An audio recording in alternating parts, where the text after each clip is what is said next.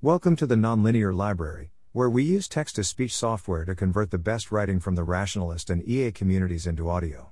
This is Ukraine Situation Report March 1, 2022, published by lsusr on March 2, 2022 on Less Wrong. I love Russia, I love Russian and I love Russians. My favorite physics professor was a nuclear scientist from the Soviet Union. I studied Russian in college where a classmate gave me my first copy of Foreign Affairs Journal. Catherine the Great is number 4 on my list of heroes.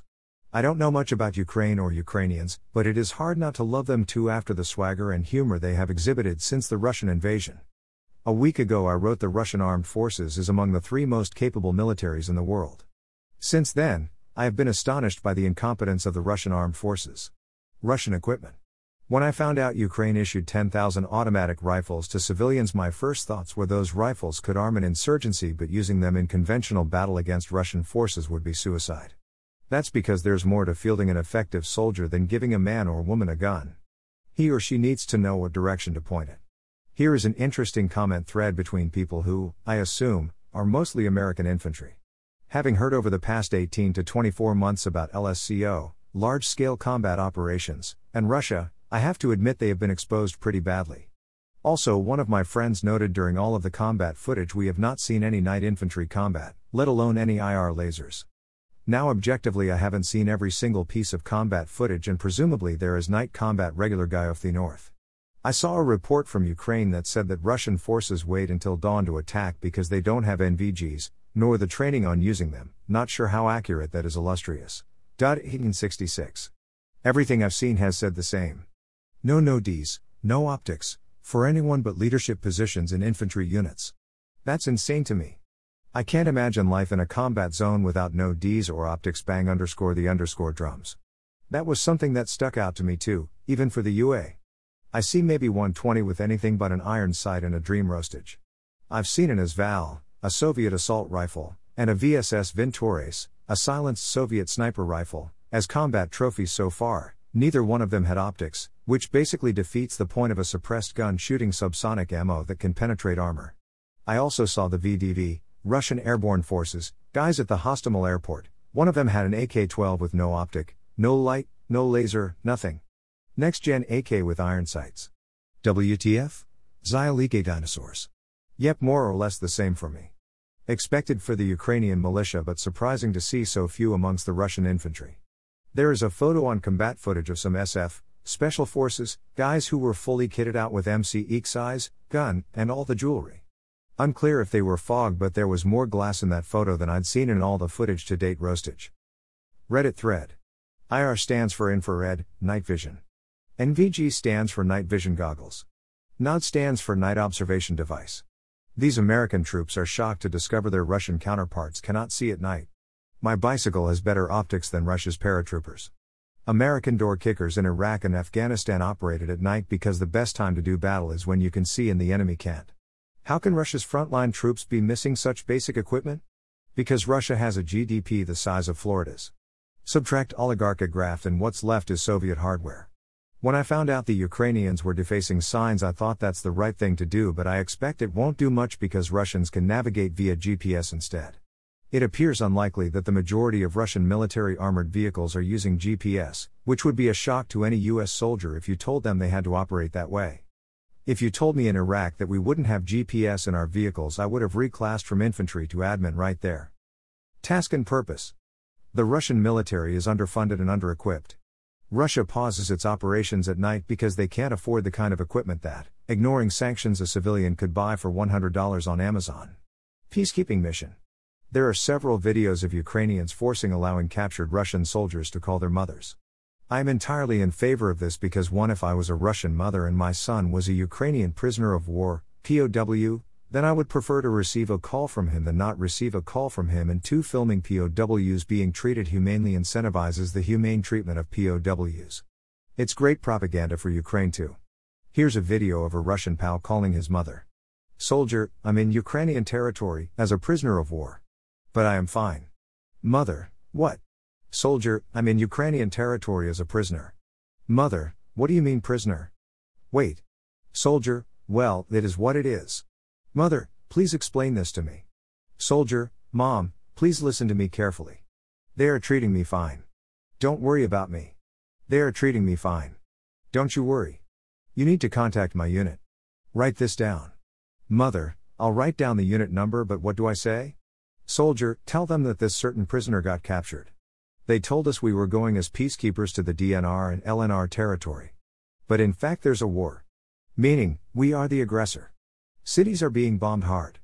Please be aware of this and spread the word if you can. Mother, how can this be? Why won't they let you go? Soldier, Mom. I'm a prisoner. I came here as the aggressor. How can they let me go? Mother, crying, what territory of Ukraine? Which city are you in? Soldier, Mom, please don't panic and do what I'm telling you. Video. The problem with videos of POWs is that POWs are strongly incentivized to say whatever their captors want. If I was captured by America's enemies, I'd happily shout "Death to America" on camera in exchange for humane treatment. Death to America. Death to America. Thanks for the coffee, Black please. Death to America.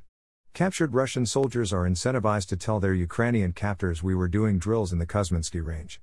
After about 2 weeks we were sent to the border. Told this is now our station.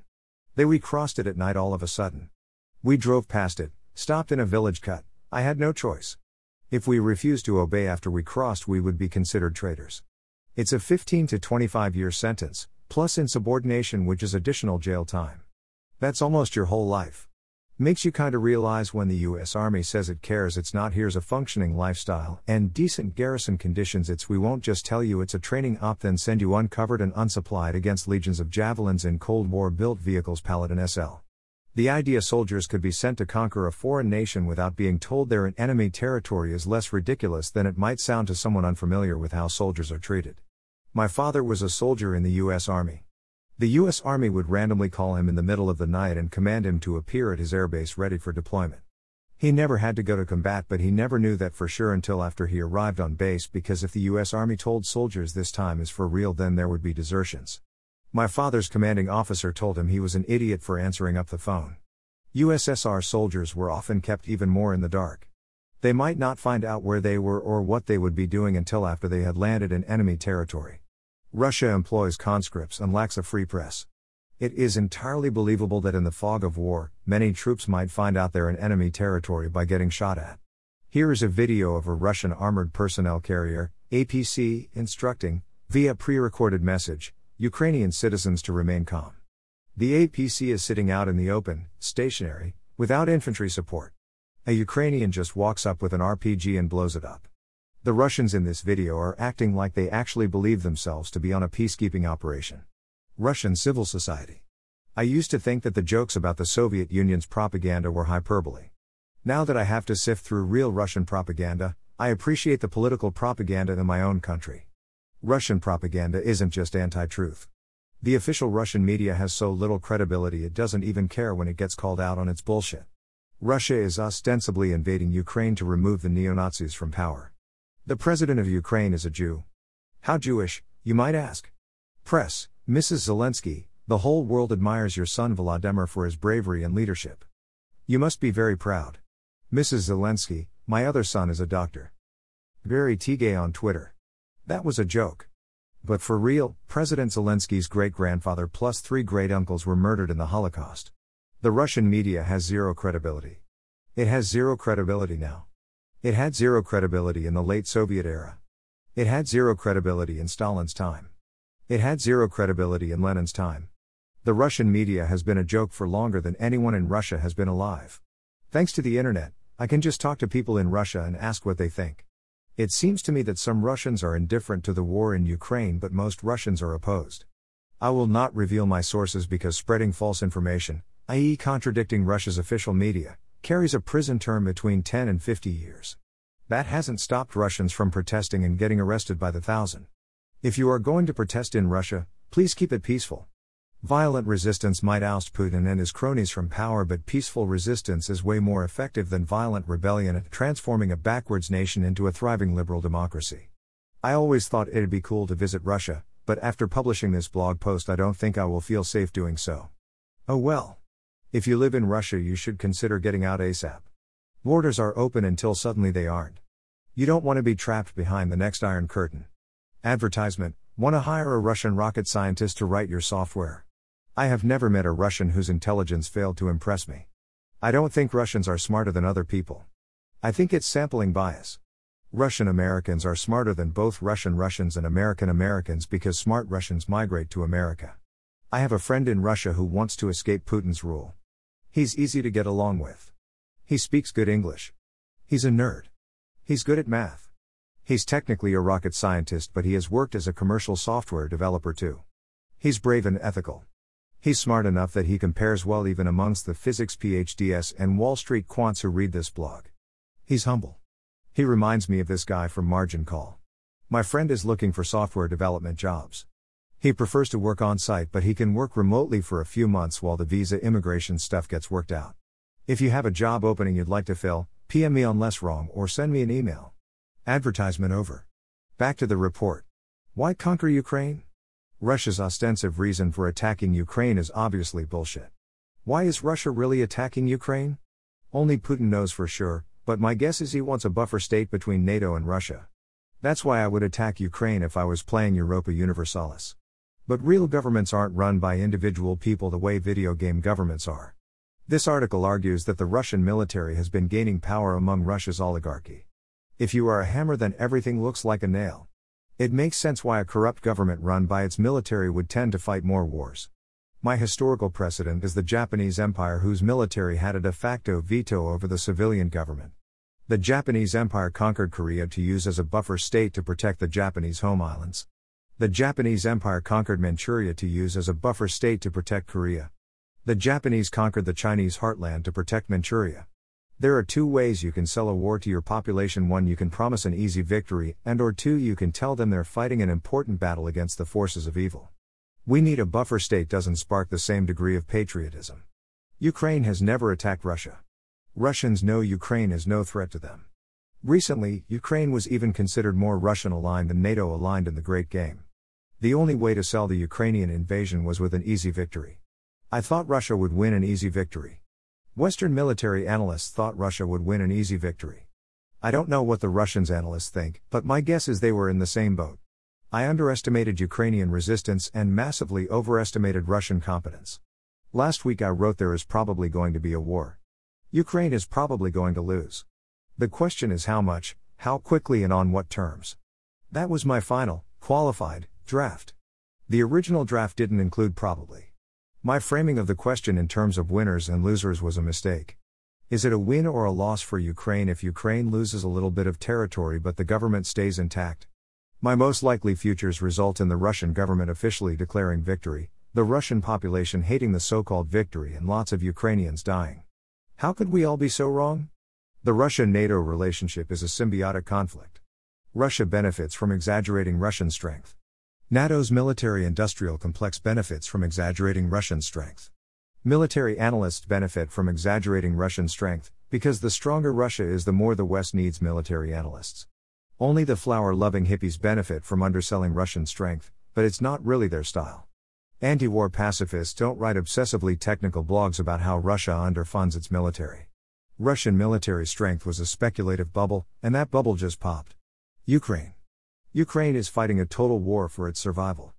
The last time Russia ruled over Ukraine, millions of Ukrainians starved in the 1932 to 1933 man-made Holodomor famine. The Ukrainian population decreased by more than 10% as they were forced to listen to Soviet propaganda. Most of Ukraine sees the Russians as invaders, not liberators. On February 23 I wrote, if you live in eastern Ukraine, the best time to flee is weeks ago. The second best time is now. On February 24 Ukraine forbid men of combat age, 18 to 60, from leaving the country. This is a Ukrainian reservist commercial from several years ago. Ukraine is led by President Volodymyr Zelensky, a comedian whose political experience, prior to becoming president of Ukraine, was performing as actor on the show Servant of the People, where his character is unexpected elected president of Ukraine. Zelensky's political party named itself after the television show, and Zelensky was elected president of Ukraine for real. President Zelensky wasn't very popular among Ukrainians until the Russians invaded. Now he's a war hero. On February 26, the United States urged him to evacuate Ukraine and offered assistance in the escape. The fight is here, in Kyiv. I need ammunition, not a ride. President Zelensky. The Zelensky family remains in Ukraine. President Zelensky is regularly filmed eating with his soldiers on the front lines. Collateral damage. Imagine you command a Russian squad marching through a Ukrainian city. You hear a gunshot. You can't identify exactly where it came from, just that it came from a specific apartment complex. Do you level the complex? This is a video of Russians firing unguided, dumb missiles into a residential population center. This is a video of a missile strike on the Kharkiv Regional Administration. A tank's armor is concentrated in the front. The best places to strike a tank are its sides, back, top and bottom. Driving a tank through a hostile city is dangerous because the top of a tank is visible from nearby buildings. You can solve this problem by burning the city to the ground. War is awful. Content warning: this is a close-up video, with sound, of civilians getting shot in front of their loved ones. If you want to get the feeling of what it's like to survive in a city under siege, I recommend this War of Mine. The developers have promised to donate all profits for 1 week, ending March 2, 2022, to the Ukrainian Red Cross. Good sources of information. Here are my favorite sources of information. They're not perfect. They make mistakes. Their mistakes are correlated. But they're created by knowledgeable nerds who have been paying attention to Russia since long before the crisis du jour. Foreign Affairs Journal for expert debate. The Eastern Border Podcast for historical context. Task and Purpose for a former U.S. infantryman's perspective. Thanks for listening. To help us out with the Nonlinear Library or to learn more, please visit nonlinear.org.